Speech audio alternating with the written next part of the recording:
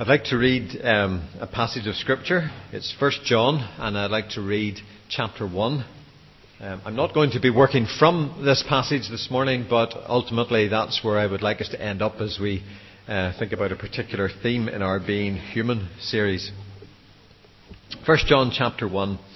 That which was from the beginning, which we have heard, which we have seen with our eyes, which we have looked at and our hands have touched, this we proclaim concerning the word of life.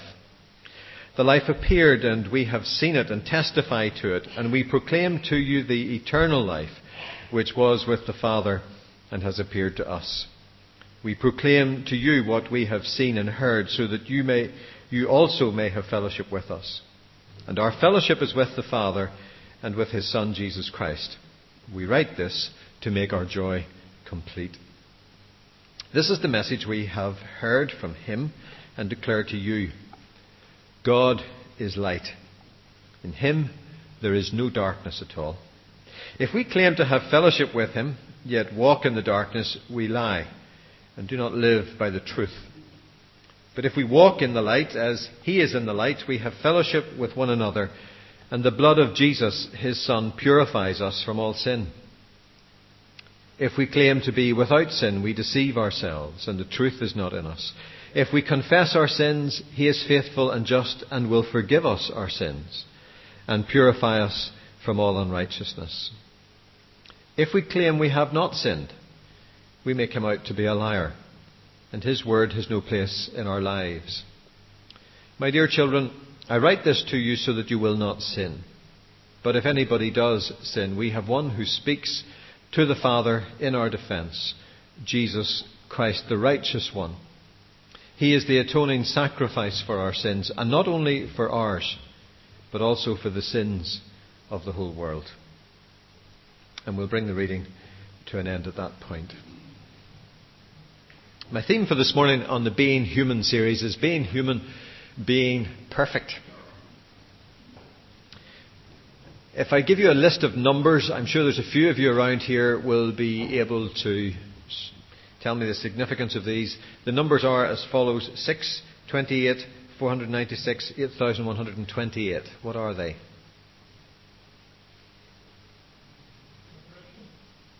They are progression, but there is a name for these apparently. Any maths people know what they are? Perfect numbers.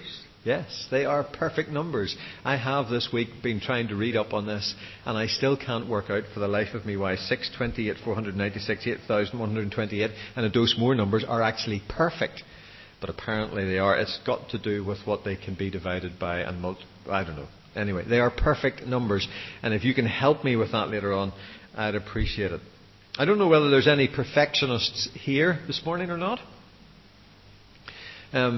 Anybody interested in psychology will be able to tell you that perfectionism can have a pathological form, an unhealthy belief that anything less than perfect is unacceptable. Let me tell you the story of one doctor, and this is not a reflection on all doctors. Naomi Remen, a physician trained at Cornell Medical College and Stanford University, calls herself a recovering perfectionist. I never actually got quite that far to be a recovering perfectionist. She says that perfectionism is an addiction just as alcoholism is. She had a perfectionist father. She had to have perfect grades in school. The daughter of a perfectionist had no choice but to be perfect. If she got 98 out of 100 on a test, her father would say, "What happened to the other 2?" She says she spent a lot of anxious moments in her childhood chasing those 2 points. On the other hand, if she got 100 out of 100 in a test, her father would say, "That's what we expect." She recounts her experience of taking a test in order to get a Californian driving license. For 3 days, she read and researched long hours to learn everything she could on the rules of driving in California. As expected, she scored 100%. Being ecstatic, she rushed home to see her boyfriend and announced, "I got a 100% score in the driving test." And he lifted his head from his book and said, "Why on earth would you want to do that?" She says that's when it hit her that all that was required of her in order to get a driving license was to pass the test. It wasn't necessary to get a perfect score. The writer who's writing up her story says she was an adult at that point. Her father wasn't standing over her head and demanding a perfect score. She realized, however, that she was not a free human being. She was a slave of her perfectionism. She was still afraid of losing those 2 points out of 100. Perfectionists work out of fear, rather than a natural love of the object of their pursuit. Plenty of books around these days to help you with everything that needs to be perfect. There's The Perfect Body. Modesty prevents me suggesting where you should be looking for that this morning. There's The Perfect Outfit. There's The Perfect This, That and the Other Thing. And buy whatever magazines you like off the shelves in the shops, and everybody's helping you to get whatever is perfect. Provided you've got the money to buy it, of course. You can even have The Perfect Marriage, by which they actually mean the perfect wedding day, and they'll sell you lots of stuff for that. Or you could have the kind of perfect marriage that the Moonies talk about. They say that before Adam and Eve were married, before their marriage in Eden, Eve had an affair with the archangel Lucifer, which caused the spiritual fall of mankind. And then their sin led to Satan taking control of the world, and God's original plan for Jesus Christ was to form a perfect marriage in order to redeem humanity and undo the harm perpetrated by Adam and Eve. And since Jesus was executed before accomplishing his mission, it will be up to a third Adam to perform this perfect marriage and complete Jesus' task. And the third Adam was born in Korea between 1917 and 1930. And he will be recognized as the second coming of Christ, the perfect man. He will marry the perfect woman and will become the true spiritual parents of mankind. Some members of the Unification Church regard the Reverend Moon and his current wife as these parents, though the church has never actually made those claims. Did you know that? The perfect marriage. Heavily laden with all kinds of stuff. Then, of course, there's the perfect child. The perfect child that sleeps all night from the age of 3 days, never soils their nappy without warning you first, and never at inappropriate moments. Some of us were those perfect children. Modesty again prevents me suggesting where you should be looking for this. But we would just love to have the perfect child, and we would love to have them perfect the whole way they grow up, and that they work out perfectly. Well, whether you strive and struggle to achieve perfection in every task of life, or whether you consider yourself to be the perfect slob, few of us live contentedly with our lot or with our performance. It's not something new to the 21st century, but given all our spare cash and spare time, and believe me, compared to the way many in the rest of the world eke out a living, we've got a lot of spare cash and a lot of spare time. We are particularly prone to this perfect whatever, seeking it and buying into it. We're suckers for being sold the secret to the perfect whatever it is. Which means many of us get very freaked out when we read the Bible, and we read what Jesus has to say in the Sermon on the Mount in Matthew chapter 5 and verse 48, when he says, "Be perfect, therefore, as your heavenly Father is perfect." We buy into the notion of perfection as something attainable. We hear Jesus saying, "Be perfect as your Father is perfect," and all of a sudden that's a verse we want to gently erase from the Bible because we know we've got a problem with that one. Or we read Jesus when he's speaking to the rich young man. He says, "If you want to be perfect, go sell your possessions and give to the poor, and you will have treasure in heaven. Then come and follow me." And for us in the 21st century Western world, that's another verse it would be much easier to just delete. Because perfect in that context is deeply troubling. And it's not just Jesus who develops this theme. Paul gets into it as well, calling for perfection, and describing his ministry as seeking to present everyone as perfect. He says in 2 Corinthians 7, verse 1, "Since we have these promises, dear friends, let us purify ourselves from everything that contaminates body and spirit, perfecting holiness out of reverence for God." He talks in 2 Corinthians 13 about aim for perfection. Listen to me. My appeal, be of one mind, live at peace, and the God of love and peace will be with you. As we think about being human and we think about things being perfect, whether it's something we're heavily into or whether it's something that just troubles us from time to time as we think about our own spiritual lives and our own moral lives, there are two things I think we need to do as we think about this theme of being perfect this morning. The first is to be honest, and the second is to be clear. First of all, to be honest about the downsides of perfectionism, whether in life or in religion. Wanting to do things right is not wrong. Wanting to succeed is not a sign of failure. Wanting to do your best is not necessarily a sign of serious pathological disorder. Sloppy work, carelessness and indifference are certainly not preferable to doing things right, succeeding, or doing your best. And the truth is, we're all wired differently. And personality difference has a lot to do with how we do things and how we like to see things done.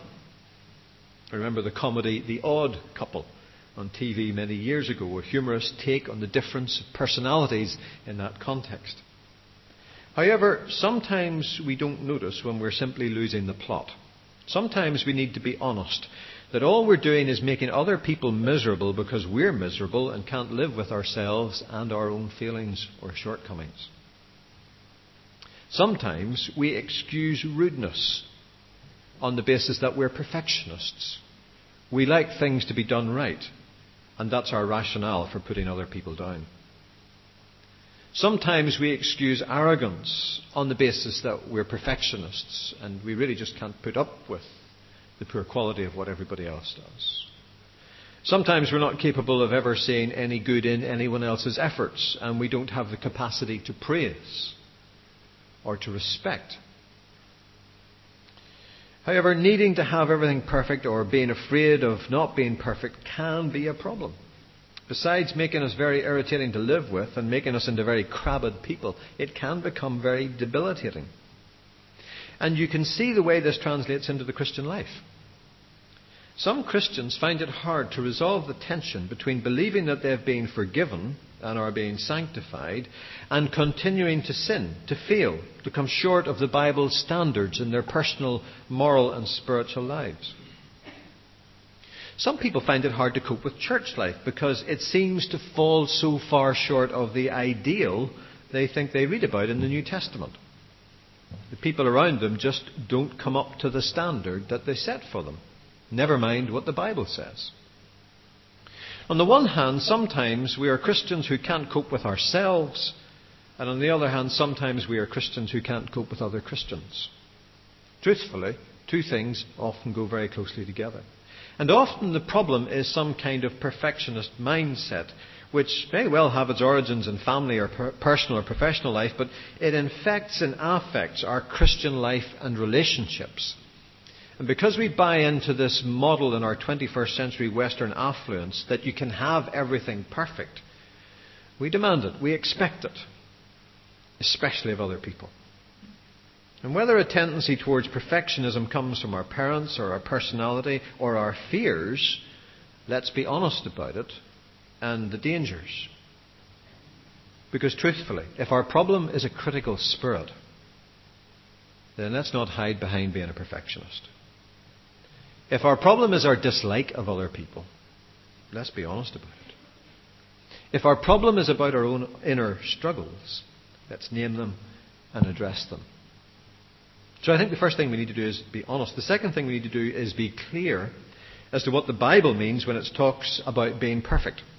Whatever the Apostle Paul means when he talks about perfecting holiness or presenting everyone perfect or aiming for perfection, all quotes from the Apostle Paul, it doesn't mean achieving perfection. If you listen to what he says in Philippians chapter 3, where he's been very open and very honest and very straightforward with a bunch of people who know him very well and therefore will not be shocked at what he's saying. He talks about how whatever was to his profit he considers loss for the sake of Christ. He considers everything a loss compared to the surpassing greatness of knowing Christ Jesus my Lord, for whose sake I have lost all things. I consider them rubbish that I may gain Christ and be found in him, not having a righteousness of my own that comes from the law, but that which is through faith in Christ.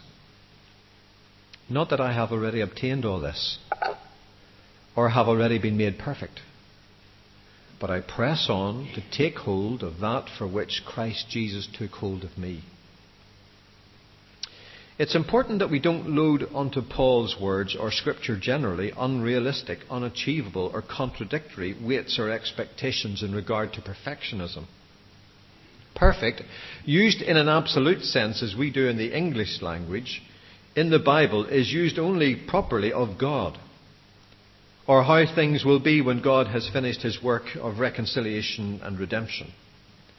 The Bible will speak of God's ways being perfect. It will speak about his good and perfect will. And there isn't a problem of using perfect in that sense, the sense of utter faultlessness when dealing with God. But the term perfect can also, and is also in different places, translated slightly differently as maybe whole, or undivided, or mature. And from a human standpoint, the call to be perfect is a call to be whole Christians, or mature Christians, or rounded Christians, or Christians of integrity. The Bible doesn't set out a call to an impossible absolute perfection. The Bible doesn't play games with us. And if you listen to what Jesus says in Matthew chapter 5 in its context, you get the drift of what is actually happening there. Because in Matthew chapter 5, we're dealing, particularly from verse 43, with the challenge and the call to love your enemies. You have heard that it was said, love your enemies, your neighbour, and hate your enemy. But I tell you, love your enemies and pray for those who persecute you. And then he uses an illustration, verse 45. So that you may be sons of your Father in heaven, who causes his sun to rise on the evil and the good, and sends rain on the righteous and the unrighteous. And the thrust of what he's saying is, as God loves both the righteous and the unrighteous, acts fairly and justly with both the righteous and the unrighteous, then you do the same. And that's the context in which he uses those words. Be perfect, therefore, as your heavenly Father is perfect. The NIV reading of Colossians chapter 1, verse 28, where the Apostle Paul talks about presenting everyone perfect in Christ, is slightly different when you look at it in the New Revised Standard Version, where it talks about that we might present everyone mature in Christ. Same word, same term, perfectly legitimate way of translating it. One seeking more to be consistent in the way they have used the word in other places, one seeking more to get the sense of it in the context. So let's be clear, the Bible is not setting up impossible standards. The Bible is not asking us to play games with ourselves. The Bible is realistic. It is not as if there is some utterly impossible standard which you must keep up to all the time to know that you're a Christian, to know God's love, to know that you're saved, to know that you're going to heaven. It doesn't say that, it doesn't ask that. That would be utterly impossible, and that's actually what the Bible says. Because that's why grace is so important, and that's why it makes a difference. So we need to be honest about ourselves, and we need to be clear about what the Bible is actually saying. Which leaves me with three implications I want to draw from this consideration this morning, very briefly. And that's when I come to 1 John chapter 1 and verse 8. The first implication is this: let's not deceive ourselves about ourselves. If we say that we have no sin, we deceive ourselves, and the truth is not in us. We are together in this room, however long we have been Christians, or whether we don't profess to be Christians or not. We are together, all of us, sinners. It does not mean that we just do little things now and again that is wrong. It means that we are by nature and by choice rebels against God and his standards of justice and holiness. And we need to have the humility to acknowledge that, first of all to ourselves and with each other. We need to have the humility to acknowledge that as we wrestle with our attitudes, relationships and difficulties, we are often the contributors, not necessarily the victims. And we need to be honest that if we say there is no sin in us, we deceive ourselves, and the truth is not in us. It's the first implication. Second implication is that we need to be very careful that we do not persecute ourselves unnecessarily. Just as some have to come to terms with their own contribution to the mess, others have to come to terms with the fact that God loves them even though they're not perfect. John would say two things to anybody here this morning in that camp.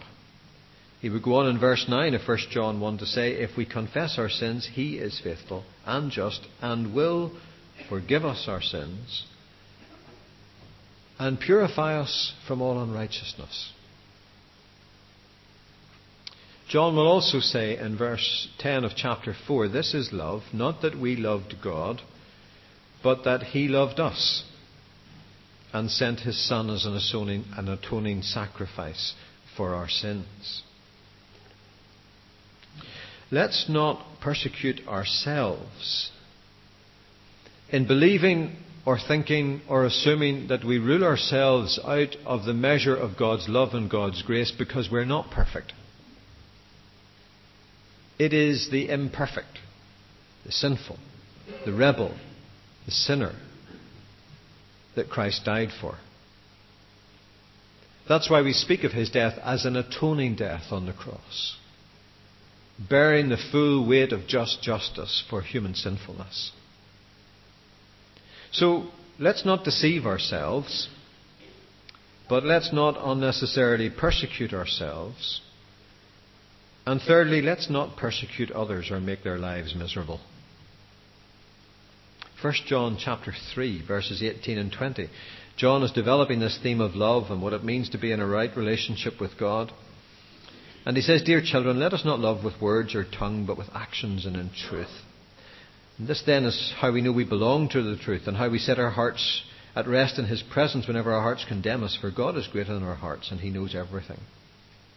Let us love with actions and in truth. Let's not just come here on a Sunday morning and pay lip service to the concept of the love of God in Christ. That means allowing for each other's sinfulness and feelings. That means making space for other people to get things wrong and even to do bad things. It doesn't mean you condone it. But it does mean that we accept one another on the basis that not only am I a sinner, but yes, truthfully, so are you. I'll make mistakes, but then so will the people around me. Living out Jesus' statement of, "Let him who is without sin cast the first stone," is a long step forward in learning not to persecute others or make their lives miserable as we persecute ourselves about our lack of perfection. So I think those are things we need to think about this morning, and I would say this in closing. If we struggle with this, and if we can't get a balance on this, there is a great danger that we minimize or belittle the love of God. If we have a perverse attitude to ourselves or others, inevitably we will have a perverse attitude to God. There is a danger that we will make God's love and Christ's death a nonsense because we feel ourselves to be too good to be in need of it.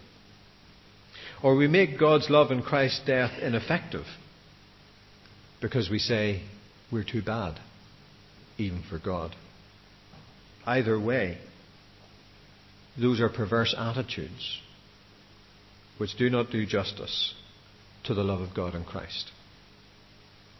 Self-deception makes a mockery of the cross. Self-deprecation makes a mockery of the cross. Selfishness makes a mockery of the cross. May God give us the grace in being human to understand what it means to be perfect.